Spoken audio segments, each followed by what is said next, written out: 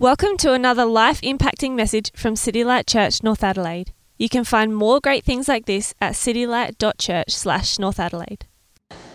All right, so to begin with, we're going to be reading Psalm 1. Just to clarify, we aren't going to be going through all the 100+ Psalms in the next 100+ Sundays, but we will be making our way through Psalms for January anyway. But to start off with Psalm 1. Blessed is the one who does not walk in step with the wicked, or stand in the way that sinners take, or sit in the company of mockers, but whose delight is in the law of the Lord, and who meditates on his law day and night. That person is like a tree planted by streams of water, which yields its fruit in season, and whose leaf does not wither. Whatever they do prospers. Not so the wicked. They are like chaff, and the wind blows away. Therefore the wicked will not stand in the judgment, nor sinners in the assembly of the righteous. For the Lord watches over the way of the righteous, but the way of the wicked leads to destruction. Next we're going to be reading from James. That's in the New Testament. And because it took me a while earlier, if you're looking for it quickly, it follows Hebrews. So we're going to be reading from James, also chapter 1, 22 through 25. Do not merely listen to the word and so deceive yourselves. Do what it says. Anyone who listens to the word but does not do what it says is like someone who looks at his face in a mirror and after looking at himself goes away and immediately forget what he looks like. But whoever looks intently into the perfect law that gives freedom and continues in it, not forgetting what they have heard but doing it, they will be blessed in what they do. Amen. Thanks, Ruth. Happy New Year, everyone. Before we begin, let me just pray, and then we'll get into Psalm 1. Heavenly Father, we thank you for a new year. We thank you for the things that we were able to achieve last year. We just ask that you will help remove distractions from us and speak to us personally. Let my words be guided by the Holy Spirit, and may you be glorified, and help us to just fall more deeply in love with you each day this year. In Jesus' name, amen. Well, maybe you've been reflecting on 2021 and been wondering about what went well and maybe what didn't go so well. I was thinking about lots of different things, and I was thinking about my fitness, and I thought, well, actually, in terms of performance, there was an unexpected winner, because I think with all the mask wearing, my eyebrows have become stronger, faster, more flexible, so much more expressive than they ever were before. Now, it's probably you've got more ambitious fitness goals than that. Certainly hope you do. And goals are really good, actually. The start of a new year is a great time for a reasonably short time frame, 12 months, to set some goals. Could be breaking bad habits or starting new good ones. I think the thing that I always come back to is to be realistic, not to be too ambitious, because that's when you get a bit discouraged about New Year's resolutions. One friend of mine said he wants to read 12 books in 12 months, and I think that's a really thoughtful and useful goal for the year. But if you're a Christian, of course, you might actually want to read 66 books in 12 months, or maybe 2 or 3 years, but it's good to get through the whole Bible. But as like a foundational question to help you refine some of your goals, I want to ask you a very simple question this morning. Are you happy? Are you happy? Are you deeply happy? And if you're not fundamentally happy, why not? Because this is what this psalm is actually about. It says, blessed is the one who, and then it goes on to describe. And blessed really is, a lot of translations use happy, which is probably a better word to translate the real meaning. And it's this deep joy. It's something that underlies your whole life. If we look at Jesus, it doesn't mean that we will never be sad or will never grieve, because Jesus was known to be a man of sorrows. He wept, he grieved with compassion. But if you look at Jesus' life as a whole, it's almost like that despite all of the, whether he was going through bad periods or good periods, like deserts or lush forests, it's sort of underneath his whole life, there's like this underground stream. And so that's what this psalm is trying to help us with, is to be like that, solid and stable. How can we be like Jesus? Well, the good news is that we have the same Holy Spirit from God that was in Jesus as well. And the psalm it starts off by saying, happiness is found by making good choices. Now, you probably, maybe you felt a little bit awkward with when the psalm was read. You've got two really black and white. It's a contrast. You've got the wicked and the righteous. And you might automatically think, well, I don't actually fit into maybe either of those boxes. I'm not perfect, but I'm not, a criminal either. But the point of the psalm is not for you to put yourself in that box. The point is for you to look at the life of each type of person and think, how does this align with my life? And so the psalm actually describes not just what the happy person does, but also what the happy person doesn't do. I think when we're children, we just sort of assume that happiness is natural. And it's only when we grow older and we encounter death and other grief and stress that we start to realise, actually, I have some personal responsibility over my own happiness. And that's what this psalm is saying, that it's your choices that will help you to be happy. And so the first choice that we have here is to avoid ungodly influences. Now, this psalm is not saying that you need to go to the extreme and just avoid any ungodly influence whatsoever, become a monk or a nun and retreat into a cave. We know that as Christians, we're supposed to interact with everyone, believers, non-believers. We're to shine as lights in the world. And the point of this psalm is to warn not about associating with people, but about their influence over us. And it has like a progression of 3. So it talks about walking in step with the wicked. Now, when this psalm talks about wicked and sinners, as Christians we know that when we read the Bible, we're actually all wicked and sinners. Like, we can't really point the finger at anyone and say, oh, you're wicked or you're a sinner and I'm not. We're actually all loved by God. We're saved by God's grace. But it's really saying when you're walking in step with the wicked, it's saying you're walking in step with someone who actively leaves God out of their lives. So you're being heavily influenced by someone like that. And that's sort of really talking about going along with how they think and what they do. But they have no reference to God. And then the next step is it talks about standing in the way that sinners take. So this is more about agreement, strong agreement with someone who leaves God out of their life, and more than being with them, perhaps even encouraging them. And then it says sitting in the company of mockers. And this is maybe the furthest extreme, and the Bible is very strong against mockers. And this is more than participating. This is actually joining in with mocking the innocent. You might think, well, this is a pretty sobering start to the first message of the year, and this is also a pretty sobering start to the first psalm, because psalms are normally pretty encouraging. Well, and it's easy to think, well, I'm not really like this, but I do find it is quite easy for me to be influenced by the others around me. At work, or among friends, it's actually easy for me to join in with gossip. Or and rather than asking, is that a really helpful thing to say, or is that a nice thing to say, I'm influenced just to keep quiet and join in.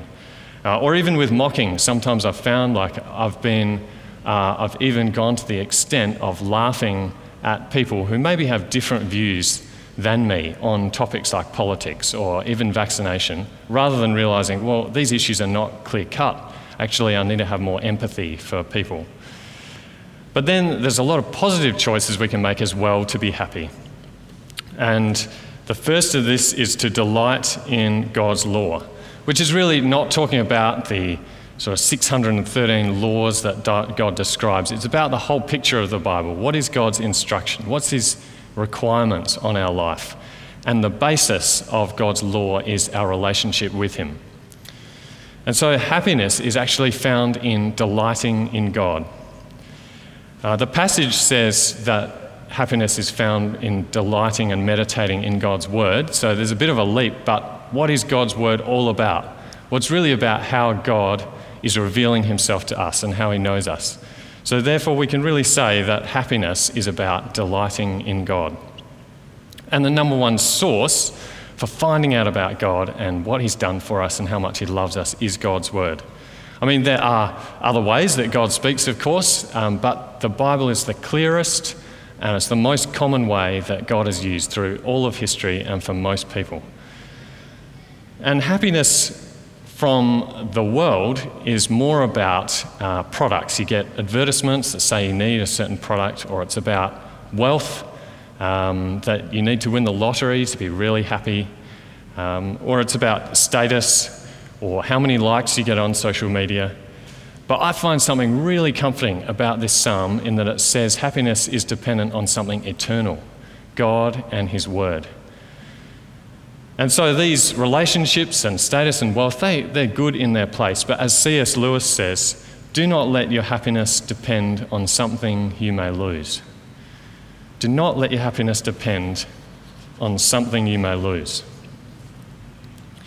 So if God's word is the key to our happiness, how do we interact with it? The psalm says the number one method is meditation. Meditation has so many connotations these days. You might immediately think of maybe certain yoga poses and tonal sounds, or you might think of the Buddhist techniques of trying to empty your mind or maybe remove yourself from all desires. Or even today, you come across mindfulness apps. They're starting to be seen even in the workplace, and they're a way of de-stressing by helping you to think about something other than your work and your stress. And mindfulness has its place, but it's actually quite different to what meditation is in the Bible. And meditation is, in the Hebrew word, is actually about mumbling to yourself. It's about the sort of the kind of thing when you're trying to understand a concept and you're trying to explain it to yourself and you're talking it through.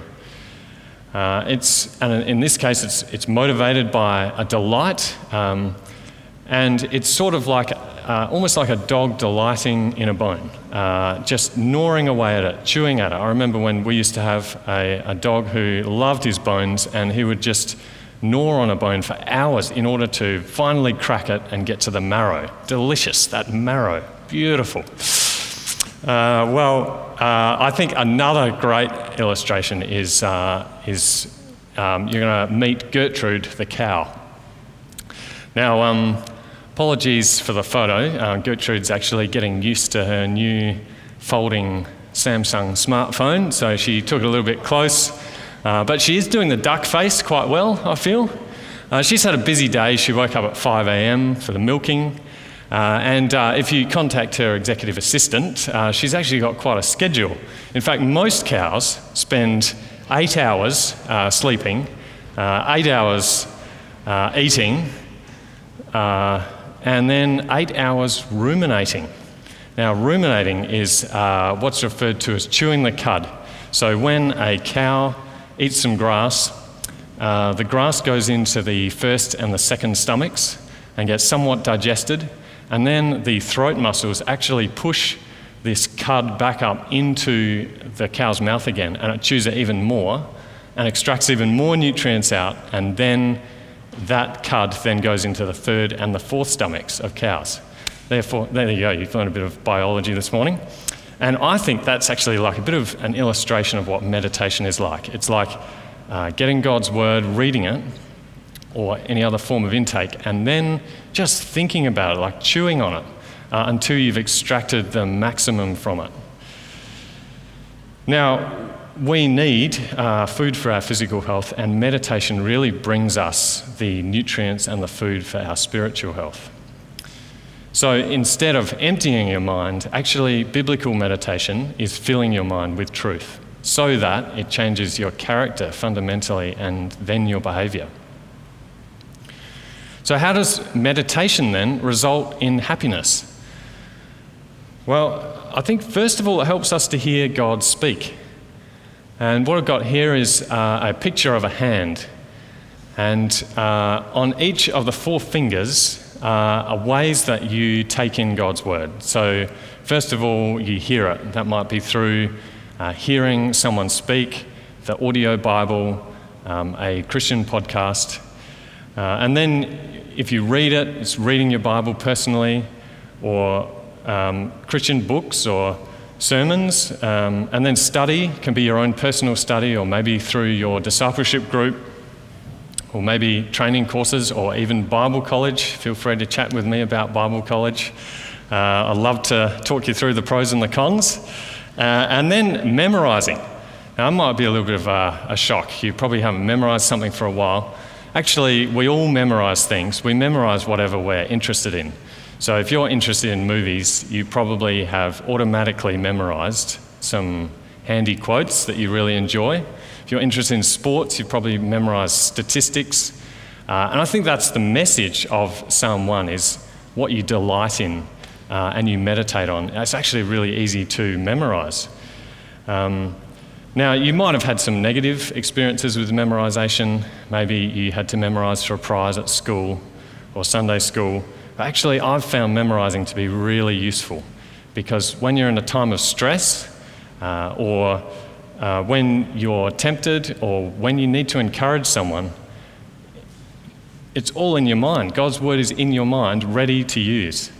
And being in the modern age, there's an app for that. I use an app called Scripture Typer, and it just helps remind me when to memorise a verse and practice it. Might sound like I do it a lot, but actually I'm very sporadic. I think I learnt 5 verses last year.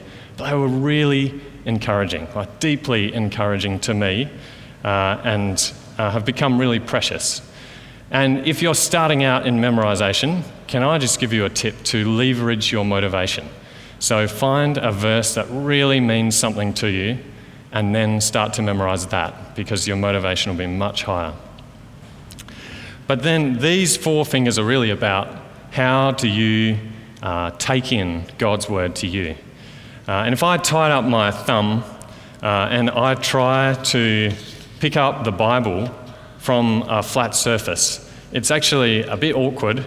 And then when I try to use it, it's also really quite awkward without my thumb. And the thumb is just crucial for making handling things so much easier to use and to grip. So if you want a good grip on God's word, that's why the thumb is meditation. It can easily touch all of the fingers, and that's what you need to be meditating on, is what all those forms of intake into your life. Secondly, I think meditation results in happiness because it renews the mind, and the mind is absolutely key to your heart and to your will. Romans 12:2 says, if you're seeking to know what God's will is for your life, it comes through the transformation and the renewing of your mind. And that comes by meditating on what God is saying to us in his Bible. Derek Kidner said, whatever really shapes a person's thinking shapes their life. So the root of your character and the root of your behaviour and then your ultimate destiny, that all starts with what you are processing in your mind. And meditation finally results in happiness through applying God's word to our lives.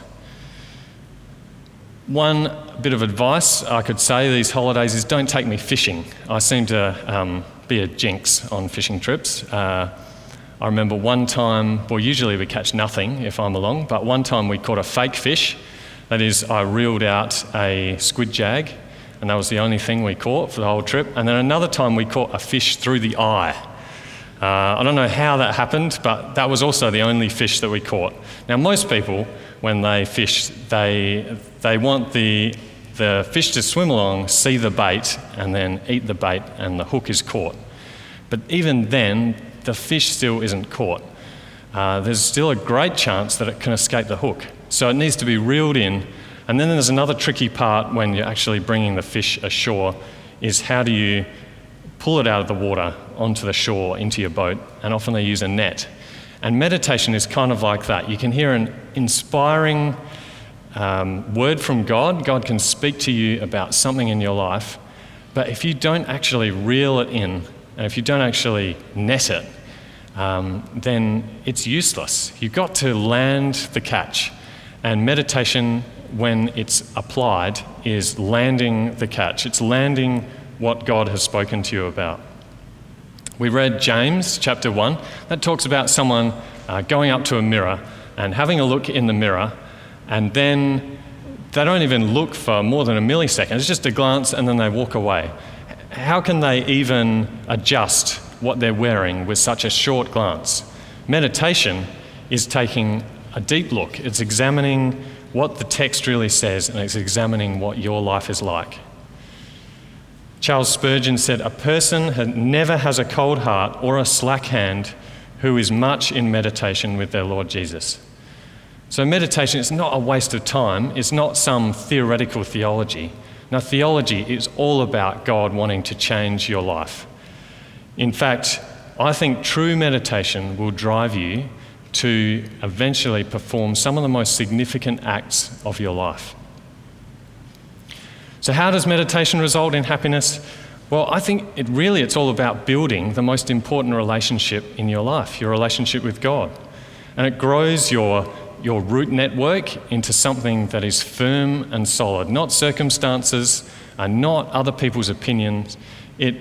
And this means you can survive the storms of life. Whether it's death in the family, or you're struggling to keep a job or find a job, you are rooted in the truth of a never-failing, never-changing God. And his plan, just like Jesus' life, might include suffering, but you know that in the end it's all for God's glory and it's for your good. How then do we meditate? We've seen that meditating is a bit like chewing cud, it's a bit like pulling in a fish, it's even a bit like examining yourself in a mirror. But what does it really look like in day-to-day practice? Well, if you look at tips on meditation, I think we've got 4 steps. And these 4 steps are something that you find are sort of common between all sorts of advice about meditation. First one is to understand what you're reading. A great way to do this is through questions. What did this passage or verse really mean to the original readers who read it? Now, often it's common sense. It's easy to determine this, but sometimes you do actually need to understand the culture, to who the text was written, and then that will really help you to understand what's going on in the passage. And then another great question is then to translate that to, well, if it meant that for them in those times, what does it mean for me now? Then there's explain it. Meditation means murmuring. It's trying to explain something to yourself. I think it's also really helpful to explain what you've learnt from God to someone else. Someone in your household maybe, or a friend. You can text them what you've learnt for the day.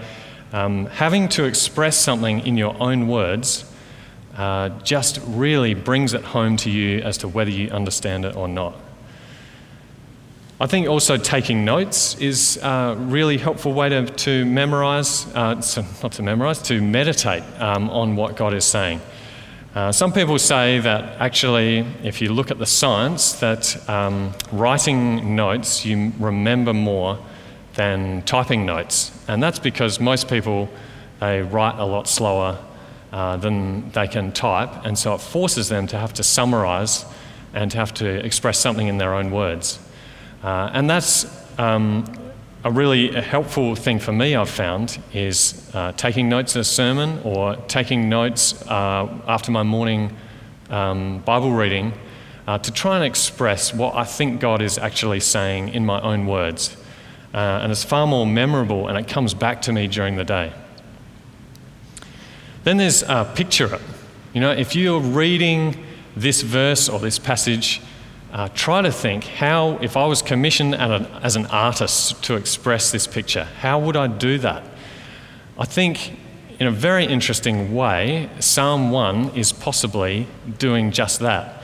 You see, Joshua 1:8 says, "This book of the law won't depart out of your mouth, but you need to meditate on it day and night, so that you may observe to do all of the things that are written inside it, and then you'll be prosperous and then you'll have good success." And so those same themes actually come out in Psalm chapter 1, the meditating day and night, and the end of success and prosperity, which I think is not physical prosperity, but God's spiritual prosperity of being stable and firm in God. And so it looks like actually David did just this. He pictured what would it look like for someone to actually meditate day and night. What is the end result? And he thought it's actually kind of like a strong, stable tree beside a constant source of water, a river running past. And it's like the tree is evergreen. And it brings fruit. It's not always bearing fruit. It brings forth fruit in its season. And so there are going to be times where it may not appear to the outside that you're flourishing, but actually you are. You've got that constant source of water. And then, on the other hand, he's thinking about, well, what's someone like who doesn't have this stability, who has no roots? Actually, that's very similar to chaff. And in agricultural society back then, in order to separate your recently repped grain, you want to get rid of all the dead sort of husks and straw and stubble from your grain. And so you would toss up your grain in the air, and as the heavy grain fell down, the wind would blow the chaff and all the dead away. And he's saying, well, actually, someone without the stability of God's word and meditating and thinking on that actually is swayed from opinion to opinion. They're blown about by the wind. They'll go wherever their friends go. And that's sort of kind of like chaff. It's useless. There's no source of life. And so the psalm really comes alive with this imagery. And I think that's exactly why Jesus used imagery as well. With so many of his parables, he describes stories so that they're memorable and they get us thinking about what his grace and love really mean when they're pictured as like a son returning to his father. And finally, I think, how do we meditate? We actually apply it.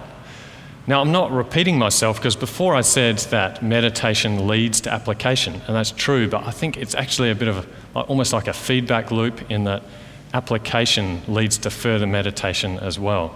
Like if you think of a cook and they bake a recipe 4 or 5 times, you actually find that not only do they know the recipe by that time, they don't need to refer to the book. They probably have some really handy tips on how it works with their oven and maybe even tweaks that they've made just to get it working just right. And I think that's the same in our lives. When we read God's word and we're thinking about it and we start to apply it, we start to see how it actually occurs in our life. And it hits home, because you can say that you love someone, but really it's only theory until you're actually serving them, until you're spending hours with them, listening to them, talking with them, helping them. Finally, the psalm just says, on his law he meditates day and night. And you might be thinking, well, actually 2021 was a pretty busy year. I don't think I've got time to meditate. And maybe you associate meditation with hours of silence. But meditation can be done in all sorts of short gaps in your life. It might be waiting in line. It might be driving somewhere. And I actually find in my life, I fit anything that I want to in, if I really want to do it. You know, I like to play soccer, and I've got a workplace soccer, lunchtime soccer. And it just means I have to get up earlier that day and I have to leave work later. But I'm willing to make the sacrifice because I enjoy soccer. And so I think we can make time for intake. And that might be when you're in the car, instead of listening to the radio or a podcast, you might just want to switch that off and think about what you read that morning. Or alternatively, turn on an audio Bible and listen to it and think about it. Or maybe in the evening, I know that sometimes when I do an evening activity or housework or something, I'm too tired at the end of it. So maybe fit in a little bit before you start. Or maybe you will find that reading the Bible and thinking about it actually works better for you as part of your wind down before bed. For me, it often works best in the morning to just have 10 to 15 minutes to fit in. Now, I think we really need to actually make meditation your priority. I think it's really good that people have plans to read through the Bible in 1 year or 2 years or 3 years. That's a fantastic goal, and we need to understand the whole Bible and be reading through it. But I just want to make sure that your priority is actually meditation that leads to application and life transformation. So for me, I found that I can every day get 15 minutes in, and 15 minutes is roughly the amount of time, 15 to 20, that you need to actually read through the whole Bible in a year. So what I've done is to read for half the time and then spend the other half meditating. It's meant that I haven't got through a program or a schedule, but it has meant my life has changed because I've really spent the time thinking about what's going on, how does this apply to me? And it's taking the pressure off having to read. I can just stop and think if something really impacts me, and I can stay there and reread. And actually, I find it really helpful to then express in my own words just one thought. I sort of time myself to do at least one sentence about something that God has spoken to me about. And that forces me to sometimes even reread the passage if I feel that nothing popped out the first time. And it's led to some really great discoveries. Recently I've been reading through Revelation, and it's just so encouraging to see that God is in control of the future of the end of the world. Because with the pandemics going on, you can sort of wonder, when will this end? But in Revelation, you see Jesus is the King of Kings. He's above all authorities. And we have all of the kingdoms through history, but Jesus' kingdom will be the final kingdom. And then you just find all sorts of other things, like this cracker of a verse, which just really, I just found so encouraging. Psalm 139 says, God, your thoughts are precious to me. They are so many. If I could count them, they would be more than all the grains of sand. And at first I thought, well, if I'd actually told someone, God thinks about me all the time, that sounds really arrogant. But the Bible says that's what is actually going on. God is an infinite God, and he actually cares about each of us that much. It's enormously encouraging. And then I've been reading through Malachi as well, and that talks about people bringing to God these offerings, and some were stolen animals and others were like blind or maimed. And God says, what are you really bringing to me? Because this reflects your heart. And so it made me think about, well, what am I giving to God? Late last year we had a couple of talks on money and generosity. Am I really being generous with my time and my money? And what does the way that I spend my time and my money overall, what does that say about my relationship with God? So I found that really challenging, and I think as you meditate on God's word that you'll find the same. In conclusion, in the New Testament you see this guy called Barnabas, and he's a bit of a background figure. But his name means son of encouragement, and he lived up to his name. He encouraged a lot of people. And that's something I want to do this year. I want to be a better encourager. I read a really helpful article on the ministry of specific encouragement. And I found a verse that sort of connects the two, meditation and knowing God, because I think in order to encourage someone, first of all, you have to know them. If you're going to encourage them specifically, you have to know what they're going through. And then you also need to know God and be, fed by him so that you can pass that on to someone else. And this verse says, the sovereign Lord has given me the capacity to be his spokesman so that I know how to help the weary. He wakes me up every morning. He makes me alert so I can listen attentively as disciples do. So I think that really encouraged me that each one of us can hear God and then God can use that word to be a great specific encouragement in someone that we're praying for, in someone that we know closely. So I would really like you to join me this year in spending more time meditating on God's word so that you can be a fruitful, evergreen tree planted by a stable, solid water source, and so that you can be yourself encouraged and growing and being transformed by God, but then also so that you can encourage others. Well, let's finish with some prayer. Heavenly Father, we thank you for the word that you've given us. We thank you for the Psalms, which are such an encouragement, especially when we're feeling a bit dry. We thank you for this message to us on meditation. Please help us this year to schedule time in to meditate, to make it a daily practice, to be thinking about your word in all kinds of places. Help us to increase our intake.